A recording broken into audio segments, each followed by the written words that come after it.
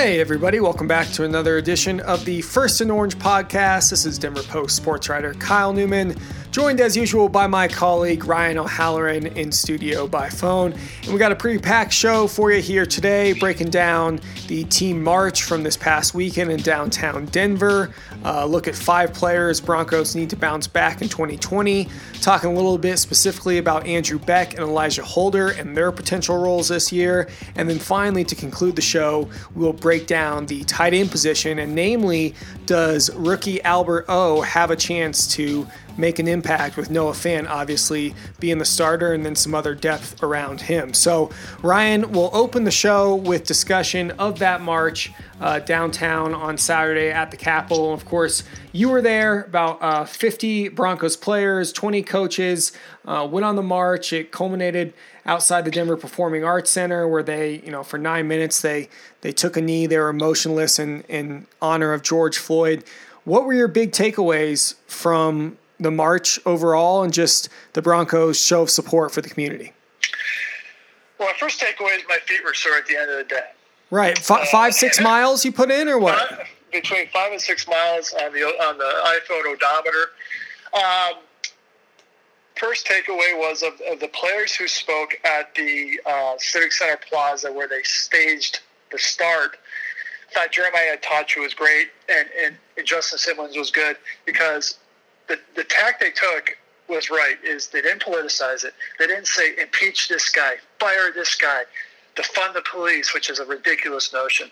The league has to do better. The commissioner's a bum. They should sign Kaepernick, et cetera, et cetera. They totally personalized their stories. And I think that was the right path because I'm sure there are people out there who didn't agree with some of their, if they would have regaled them with their thoughts. So, Attaochu talking about coming to America when he was a young child and being benefited by the No Child Left Behind Act, which allowed him to go to a better school. Alexander Johnson saying, hey, study, learn who's making these laws. Learn who can be people of influence who can change some of these, beliefs and whatnot. And I think Justin Simmons hit a good note saying, hey, they're here, they're Broncos, but on that day, they're there as members of the Denver community. That got a big ovation. And, then they did the march. I think players started peeling off, at various points. But, I think me and Mark Kisler, our columnists, were, at the Performing Arts Center when they had the 9 minutes of silence, and Cortland Sutton was right next to us. And he was on one knee, head down, and I think that was a poignant moment. That's the one I'll remember the most, but I think mostly is they wanted the Broncos players and coaches, they wanted to show the community that, hey, they may work in a different financial stratosphere and are professional athletes and coaches, but they also support the community. They have your back. And that was when I walked through the streets there, I had a couple young men come up to me who were, citizens. And they saw my Denver Post credential, and they said, hey, we appreciate you covering this because we think it's a big deal. And I said, hey, you go where the news is, and I'm glad I went. And now it's, okay, what do the Broncos do next as players? We talked a little bit about that last week, but once everybody gets back into town, and let's see if they try and organize some initiatives or something like that. Again, folks, First and Orange podcast, Kyle Newman alongside Ryan O'Halloran. Of course, you can read more about this march at denverpost.com/Broncos. And in addition to the players you mentioned, and Attaochu, Simmons, Johnson, Devontae Bosby, Von Miller, and Devontae Harris all addressed demonstrators. And as well as the coaches that came, we should also give them mention. Vic Fangio out there, Pat Shurmur, Ed Donatello, and Tom McMahon, the coordinators. Joe Ellis, president CEO, also in attendance. I know Patrick Smythe, obviously, was out there, the head of media relations for the Broncos. So a pretty good, strong community showing. And like you said, Ryan, it seems like the community appreciated the show of support, and like you said, a pretty non-politicized show of support, just to come out and be with the community and address the folks there. Yeah, and it came together pretty quickly, and the Jacksonville Jaguars did it the day before. Their stadium is downtown, where their headquarters are. They marched right down the main thoroughfare of Jacksonville to the sheriff's office. But you don't see, so Jaguars and Broncos. At least I haven't seen other teams in any sport mobilize their roster like these two teams have, and they should both deserve credit for that. So again, folks, more coverage online, denverpost.com/Broncos of that. Ryan wrote a great story, and Kisla also opined on it if you want to check that out. Moving on to the show here, look at 5 players the Broncos need to bounce back in 2020, and I wrote about this for my most recent Broncos Insider. Also listed 5 players capable of breaking out if the Broncos want to be in serious playoff contention. But to me, Ryan, it starts with a kind of an obvious one, and this is an easy pick, but Bradley Chubb, after missing the last 12 games of last season due to that knee injury, for him to come back and be a force opposite of Von Miller, and considering all the other linebacking depth the Broncos have, that would be a huge, huge addition for Denver. Yeah, and your list here, most of these guys are coming off injury, and Chubb, he's their best player. He was their best player when he got hurt last year. Right. And the man finished the game with the torn ACL. And so he's all about toughness.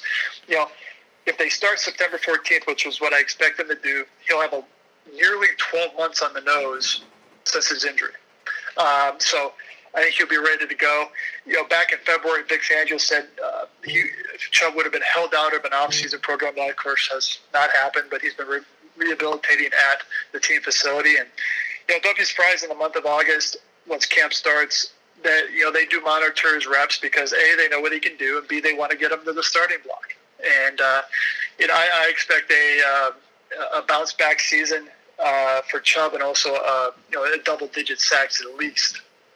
Well, and so injury, obviously derailing Chubb's sophomore year last year in his 3rd season. Let's see what he can do. Everyone expecting big things, but then there's also some guys that the Broncos need to bounce back from injuries who are probably bigger question marks, it's fair to say, Ryan. Ja'Wuan James at right tackle, knee issues, a torn MCL and partially torn meniscus limited him to just 63 snaps across 3 games last year. Bryce Callahan, cornerback, came in the first year in the Broncos system under Vic Fangio, whom he played for in Chicago, and his whole year was a wash due to a foot injury, breaking that screw in his foot. So those 2 guys especially Ja'Wuan James, and then Garrett Bowles, another guy who needs to be more consistent and bounce back.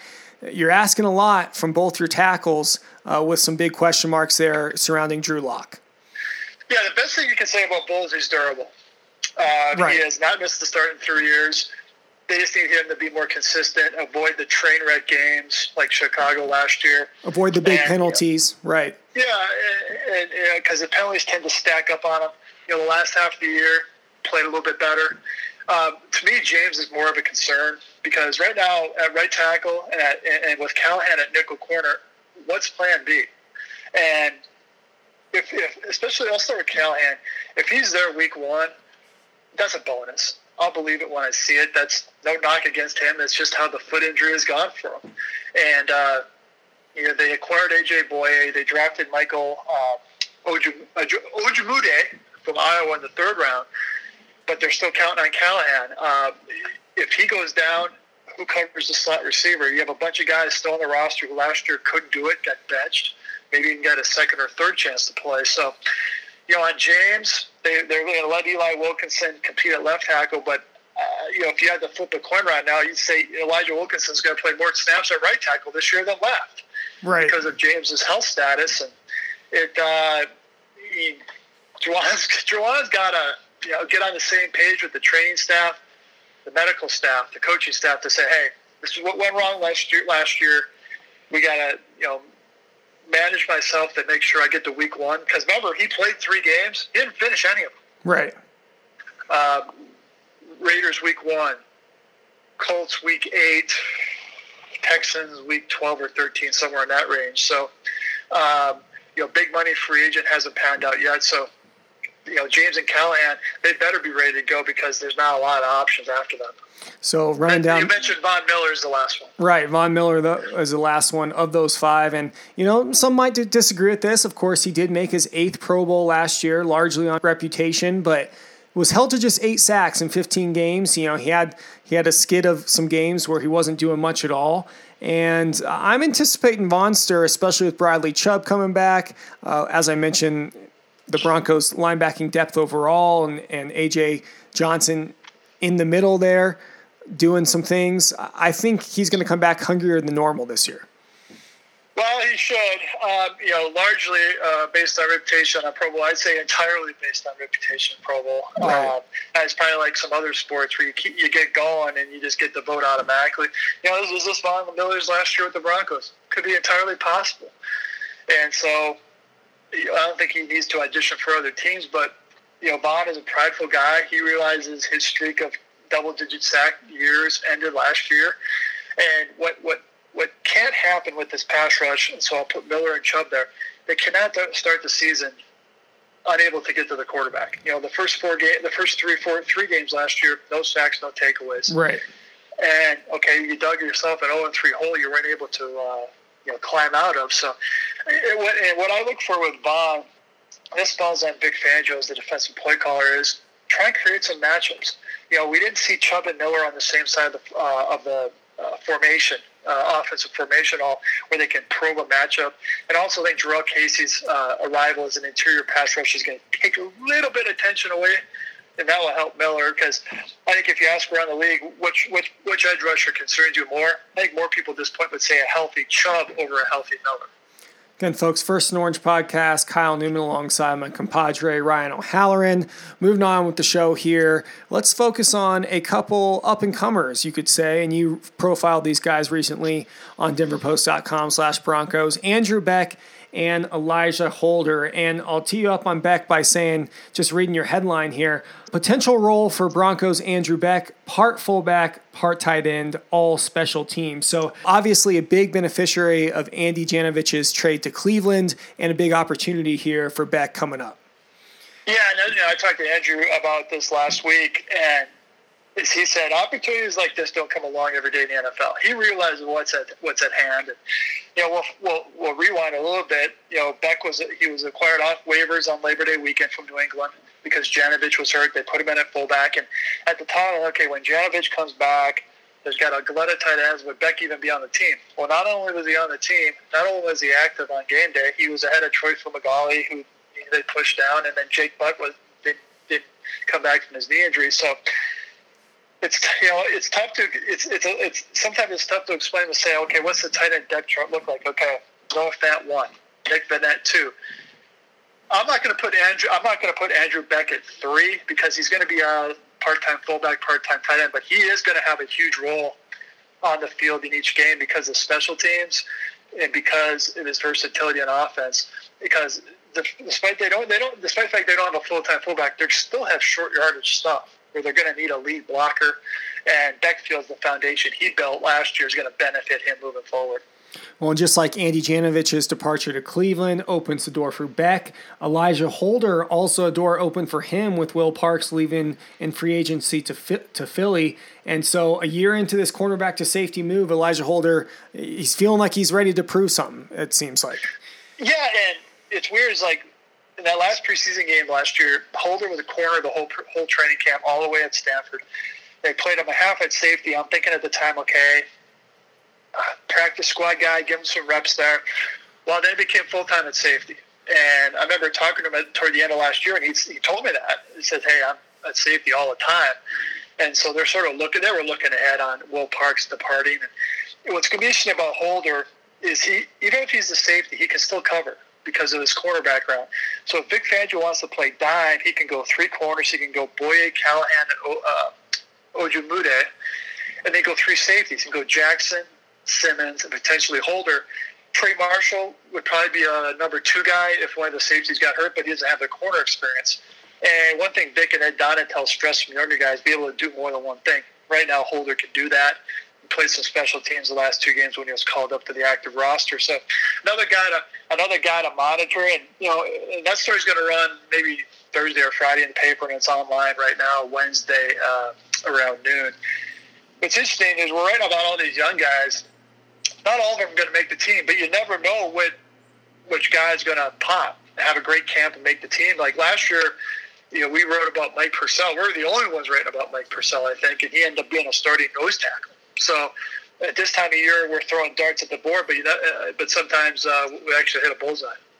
So to conclude the show, we'll take a look at that tight end position. And, of course, you mentioned Andrew Beck, being in the mix a little bit there, but obviously Noah Fant's the number one. Nick Vannett, recent acquisition over the offseason, number two. Jeff Hireman has probably got to be in the mix somewhere, fighting for some time. But what about Albert O, much hyped tight end out of Mizzou that they drafted? I feel like he's going to make some noise for some time come camp. Okuwebunam. Albert O.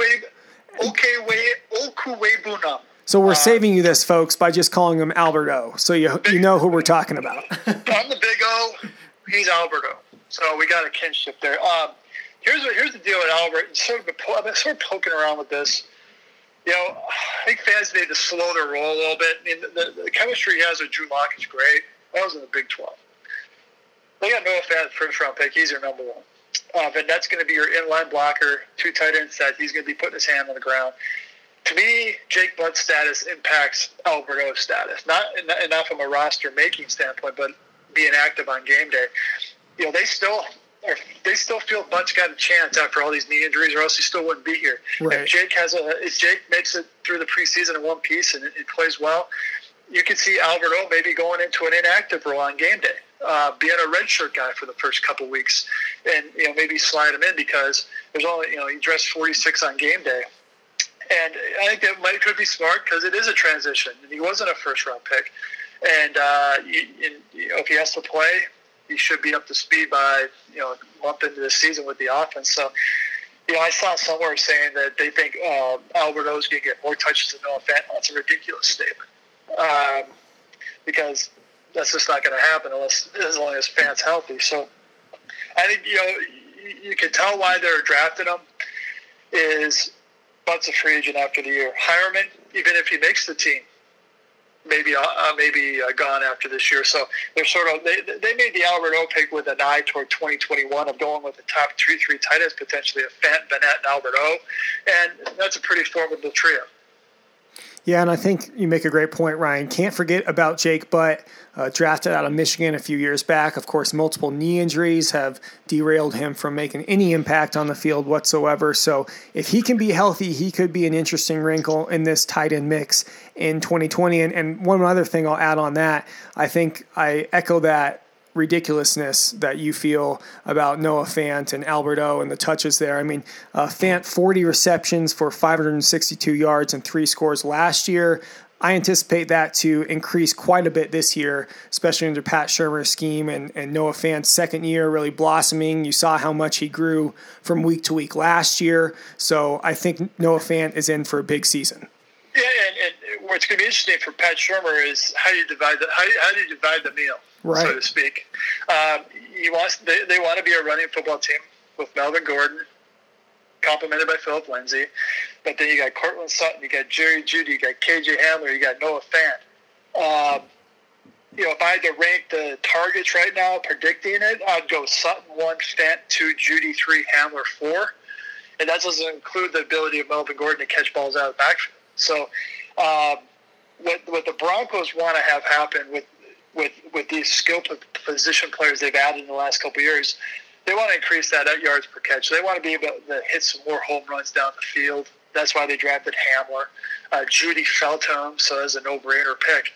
So it's it's going to be interesting to see who gets more touches. Is it a week-to-week thing? Is there some guys more prioritized based on the matchup, which is probably the best move? So it's a nice problem to have for the Broncos. Again, folks, First and Orange Podcast, Kyle Newman, Ryan O'Halloran. Appreciate you listening in to the show. You can head to denverpost.com/Broncos for continued coverage of the team as we monitor the NFL slowly starting to open back up along with the rest of society, and we'll see when players get back into physical action here. Last thing, a couple things on Broncos front is, as I speak Wednesday afternoon here, the coaches are back in the facility in the afternoon. They do their morning meetings via Zoom with their players who are still not allowed in the complex, and then they meet as they have staff meetings in the afternoon. So they're working their way back into it, and so that's another good sign. But I'd be remiss if I didn't ask my scene head, Kyle Newman, how much confidence should Rockies have to make the right pick in the first round of the MLB draft? I think they're going to make a good pick. I mean, they got the number 9 pick. It's a pretty dense draft in terms of college pitching talent. They've taken a pitcher in 5 of the last 10 first-round picks, so chances are they're going to take an arm. They're going to take an arm up high. It's going to be a college guy probably. So I think chances are Jeff Bridich is going to do well. I mean, he has done fairly well with some picks as of late. I mean, Brendan Rodgers, one of his first picks, is now in the big leagues and starting to break out hopefully this year. So fingers crossed. But yeah, MLB draft starts tonight, Wednesday, and then of course Thursday too. And it's just 5 rounds, Ryan. And Rockies only have 6 picks. Rockies have less picks than the Broncos for definitely the first time in history, right? Yeah, it's so weird. I watched it. We're digressing here, but I think it's still interesting comparing the drafts and other sports. I mean, the NFL draft, I mean, it is a 10, 12-week onslaught of coverage. Right. I mean, known players, watching tape, going to the combine. So I'm used to that. I covered an NHL draft like 9 years ago in Minneapolis, and it was like rapid fire, and who are these kids? They're 18 years old, and the same thing in baseball. So it's different how the different sports do their drafts, because I've learned, I don't know any of these guys because they didn't have, I'd watch College World Series maybe, but that didn't happen. So it's just it's fascinating to me how different the processes are for these drafts. Of course, I'll have coverage of that at denverpost.com/Rockies. Of course, talking all sports here on the First and Orange podcast, as we usually tend to do. So keep it tuned here to this podcast and denverpost.com/Broncos for more Broncos and NFL coverage coming forward. For Ryan O'Halloran, this is Kyle Newman. Appreciate you listening in, and until next time, take it easy.